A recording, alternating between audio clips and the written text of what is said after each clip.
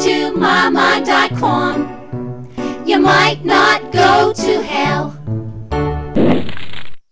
Mind of Man, Mind of God, number 75. It's the 24th of February, 2008. What is it? The third Sunday of Lent. Hi, Dave. How's Lent going for you, Rainer? Oh, I don't know. Lenty. Did you give up something? Sex. No, you can't do that. You gave that up a long time ago. It's true. No, I was gonna, you know how you give stuff up? I said, no, I'm not gonna give stuff up. I'm actually gonna do what I always say I should do, but I haven't been doing that either. Well, why the hell not? It's too much trouble. Well, you're really getting into the spirit of the thing, aren't you? I am indeed. What are you going to do today? You're going to go, what are those things that you want to do? Well, you know, the standard exercise, lose weight thing. I thought, rather than just give something up, I'd say, well, I'm going to do something positive. Well, that's actually that's giving up your body weight, right? Trying to, but it's, you know. Well, you know, the thing is, you got to reward yourself. Yeah? Yeah, I think this is a key psychological concept, that if you're going to do this thing, you've got to provide positive reinforcement for your efforts. So you got to come up with some positive reinforcement for when you go work out. I don't go work out. I know. That's probably why. If you had a positive reinforcement, like, I don't know what it would be for you, but if you had a positive reinforcement for going and working out, then you'd go do it. Like give yourself something every time you work out, or every third time. Uh-huh. Okay, well, let's move on. Yeah. So, I think we're, because we kind of blew off the readings the last few weeks, I think we need to talk about the readings first. Sure. All right? And then we'll talk about our subject. Because what are we going to talk about today, Rainer? Cashola. Cashola, money, big bucks, what it means, what we do with it, Really? et cetera, et cetera. A lot of stuff. A lot of stuff. But we thought we ought to talk about the readings first. So, now, I'm reading these readings. The first reading, we got Moses in the desert, cracking a rock and getting water. Yes. About cover it, or? I like the fact that the people were grumpy. I thought that was.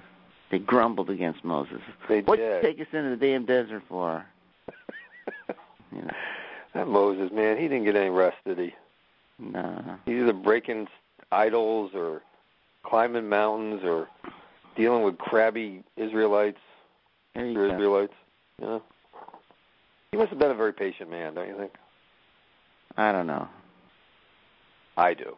I think he was very patient. Really? 40 years in the desert with a bunch of whiny, complaining people. You got to be patient. I guess.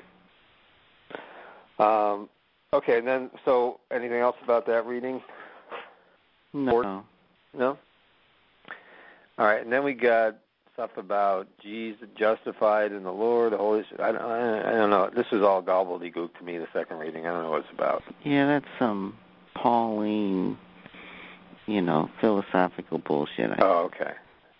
I mean, I shouldn't say that, but yeah, I'm sure it's very cohesive and everything, but you go, what? It's something that justified by faith and hope, died appointed time for the ungodly.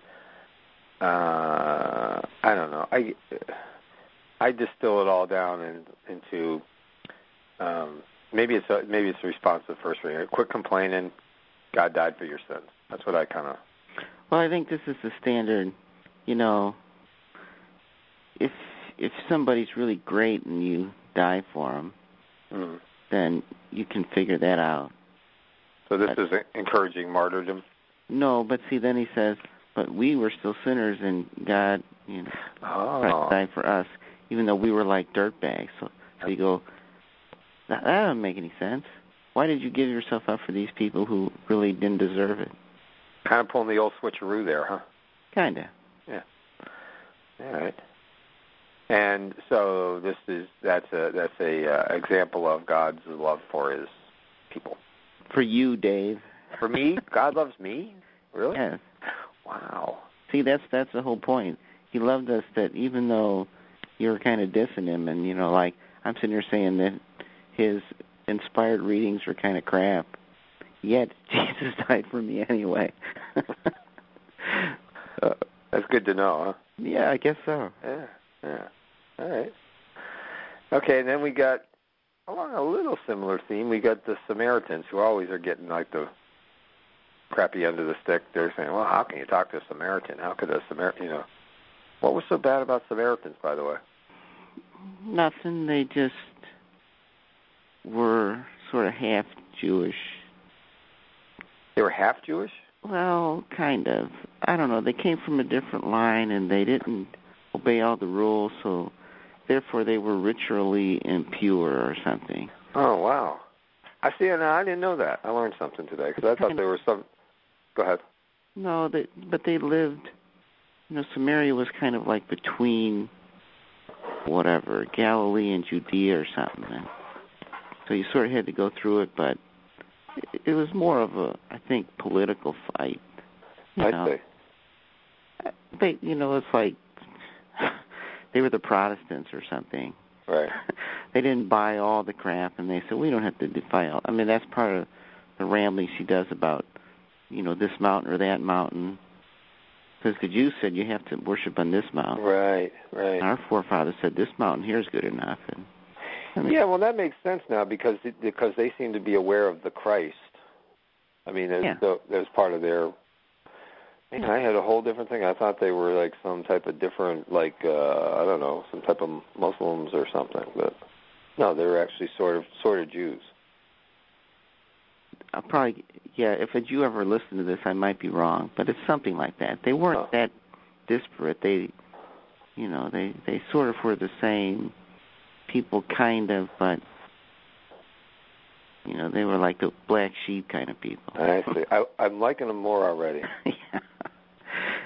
And the Samaritan woman, she seemed to be interesting. I bet she was hot. Why do you say that? Well, because she had 5 husbands, and she felt confident enough to come up and sort of hit on Jesus. Even maybe she was a murderer. She killed them all. Well, that's a nice thought. You should line up Jesus for the next one. Maybe that's it. Maybe she was actually, a mole for the Pharisees, and she was setting him up. Could be. 5 husbands, man. Jeez Louise. She's like, what's her name? Zsa Zsa Gabor or somebody. Or one of those other Hollywood types. Yeah. She's a movie star. Anyways, we're getting off target here.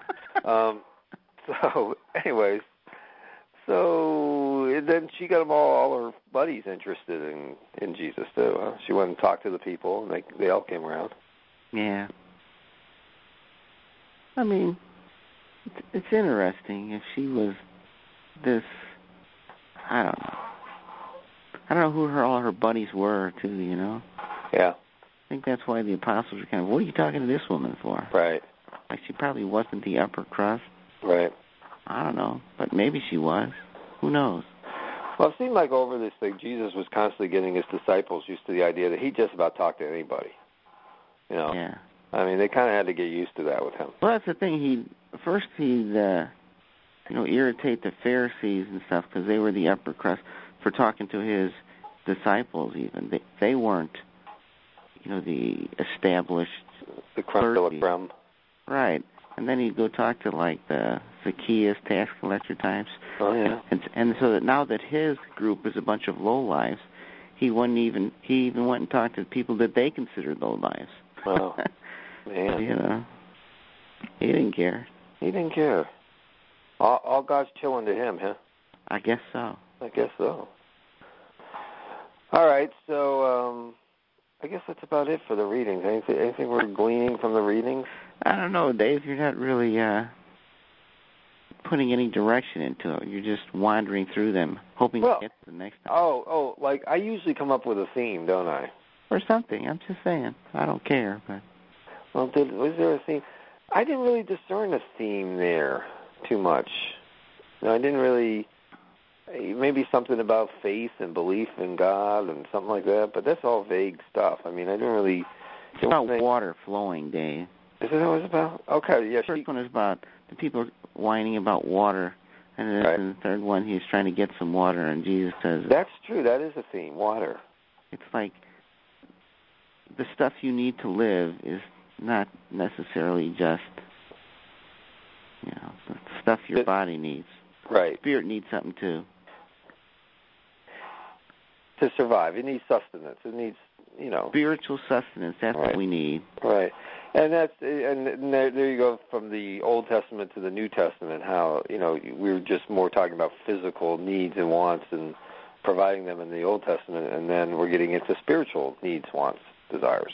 But, of course, people keep still wanting the physical. It's the same thing. The woman was still, where are you going to get this water? You don't even have a bucket. So she was still concentrating on that. I see. And Jesus kept saying, no. Yeah, you need that, but...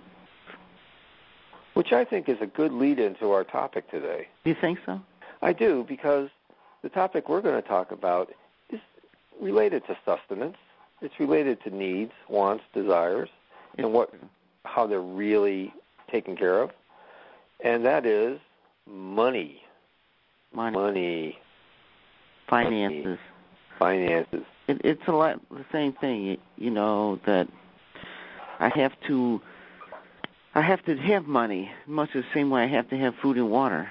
Mm-hmm. At least in our culture, you have to have it.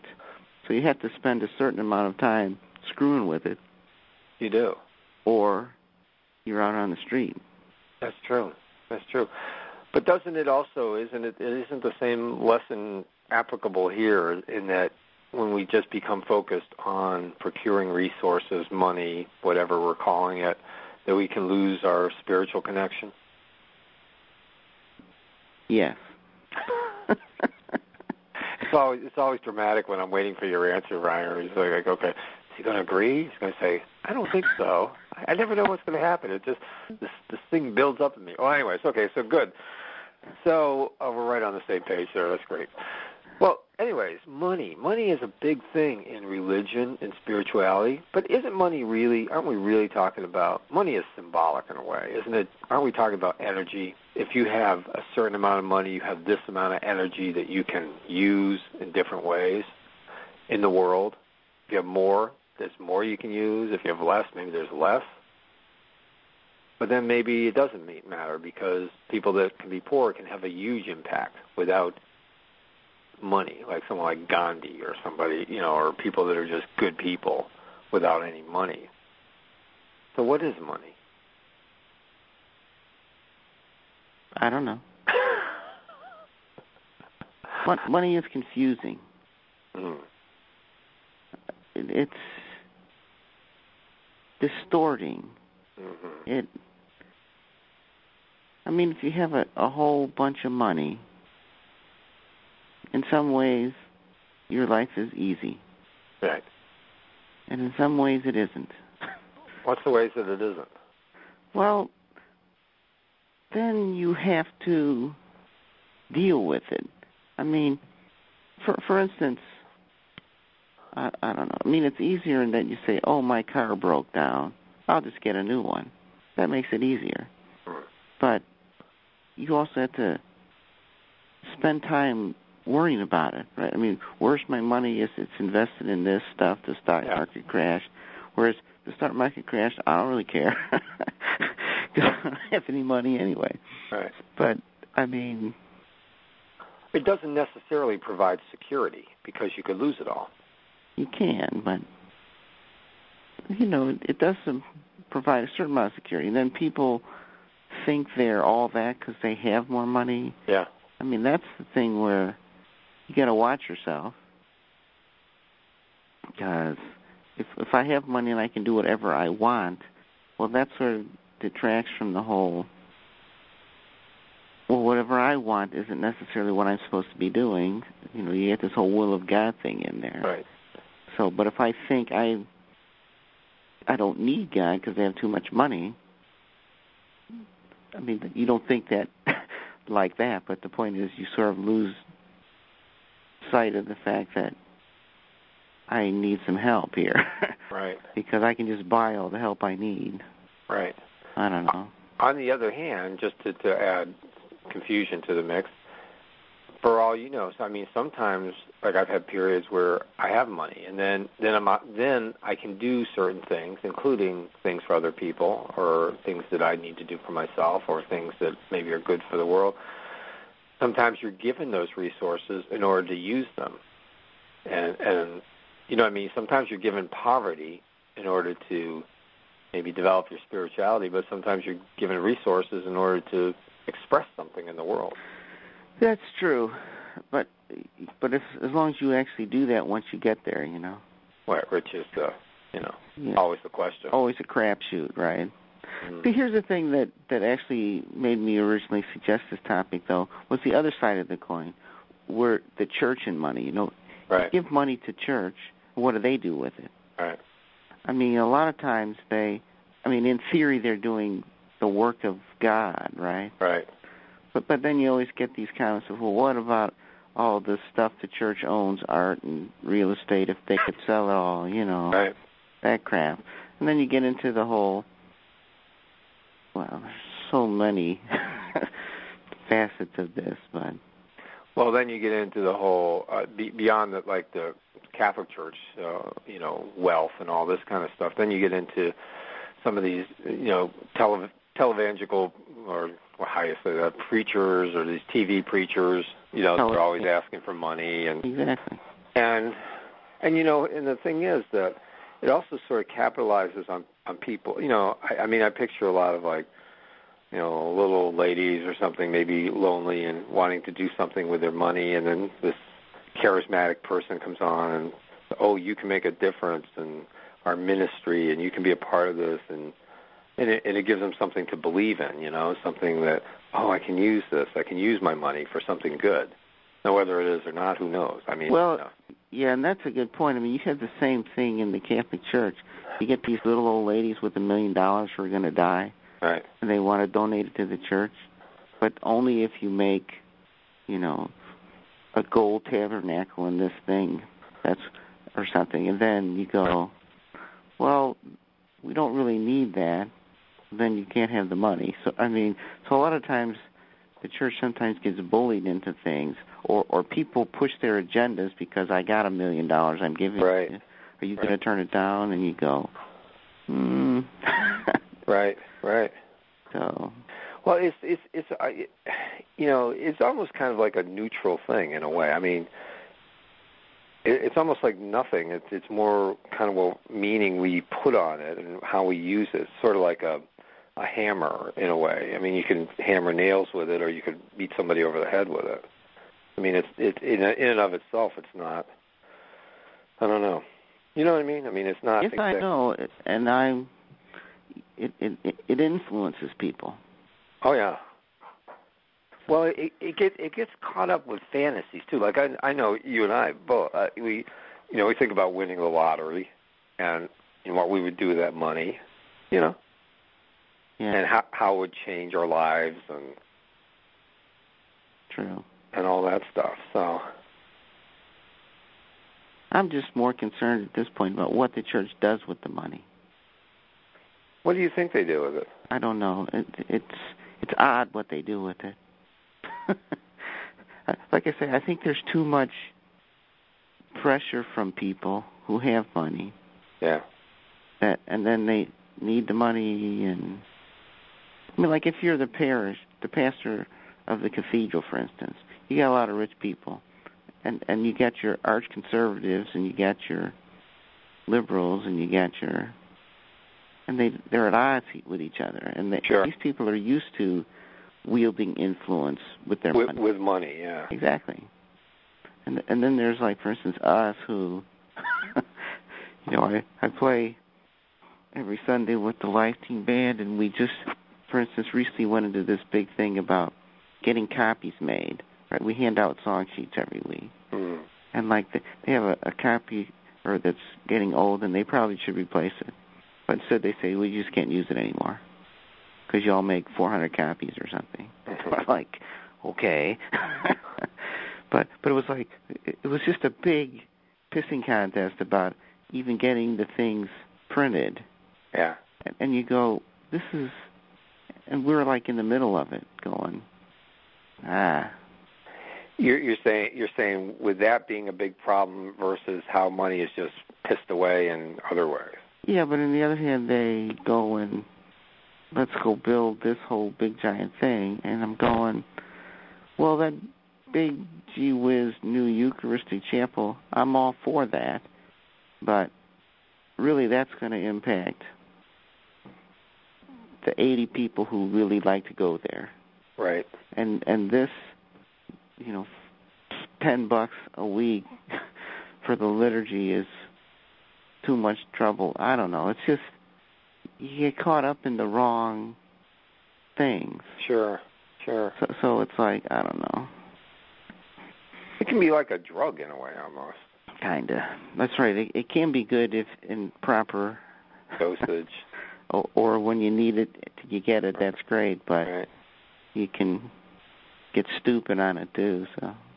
Well, there hasn't there been, or wasn't there in the Bible, and like various warnings about money and wealth and. Sure, the whole. It's harder for a rich man or to enter a camel going through eye of a needle, and right. You can't serve God and money, and there's a bunch of stuff like that. But. In that way, it's sort of like sex. Yeah. Of itself, it's a good thing, but it gets used to do other things that, it's a powerful force, and so we use it to try and get whatever we want. And let alone that we could get into the connection between sex and money. That's a whole other thing. Oh, yeah. Well, if I had more money, I could get some sex. Is that we'll talk about that when we go to Vegas, I guess. All right, let's go.